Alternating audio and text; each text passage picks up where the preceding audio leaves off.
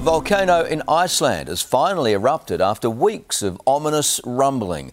The advance warning allowed a nearby fishing town to be evacuated. From the air, it is awe-inspiring. From close up, terrifying. The mesmerising power of nature, lava fountains dancing into the air. The night sky over southwestern Iceland alight. It was at 10 in the evening when the Earth's surface fractured and lava began to spew. A fissure 4 kilometres long but expanding. Fascinating to see just nature in action. It's just like something from a movie. There is a lot going on and a town involved, which might end up under the lava.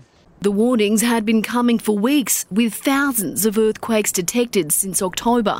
The small fishing village of Grunavik grabbed all it could. The entire community told to evacuate while they waited for this.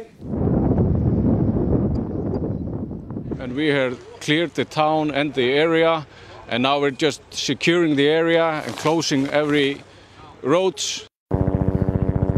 Not a decade has gone by in Iceland without a volcanic eruption since the start of the 19th century. This one in 2010 created a huge ash cloud, grounding European air travel.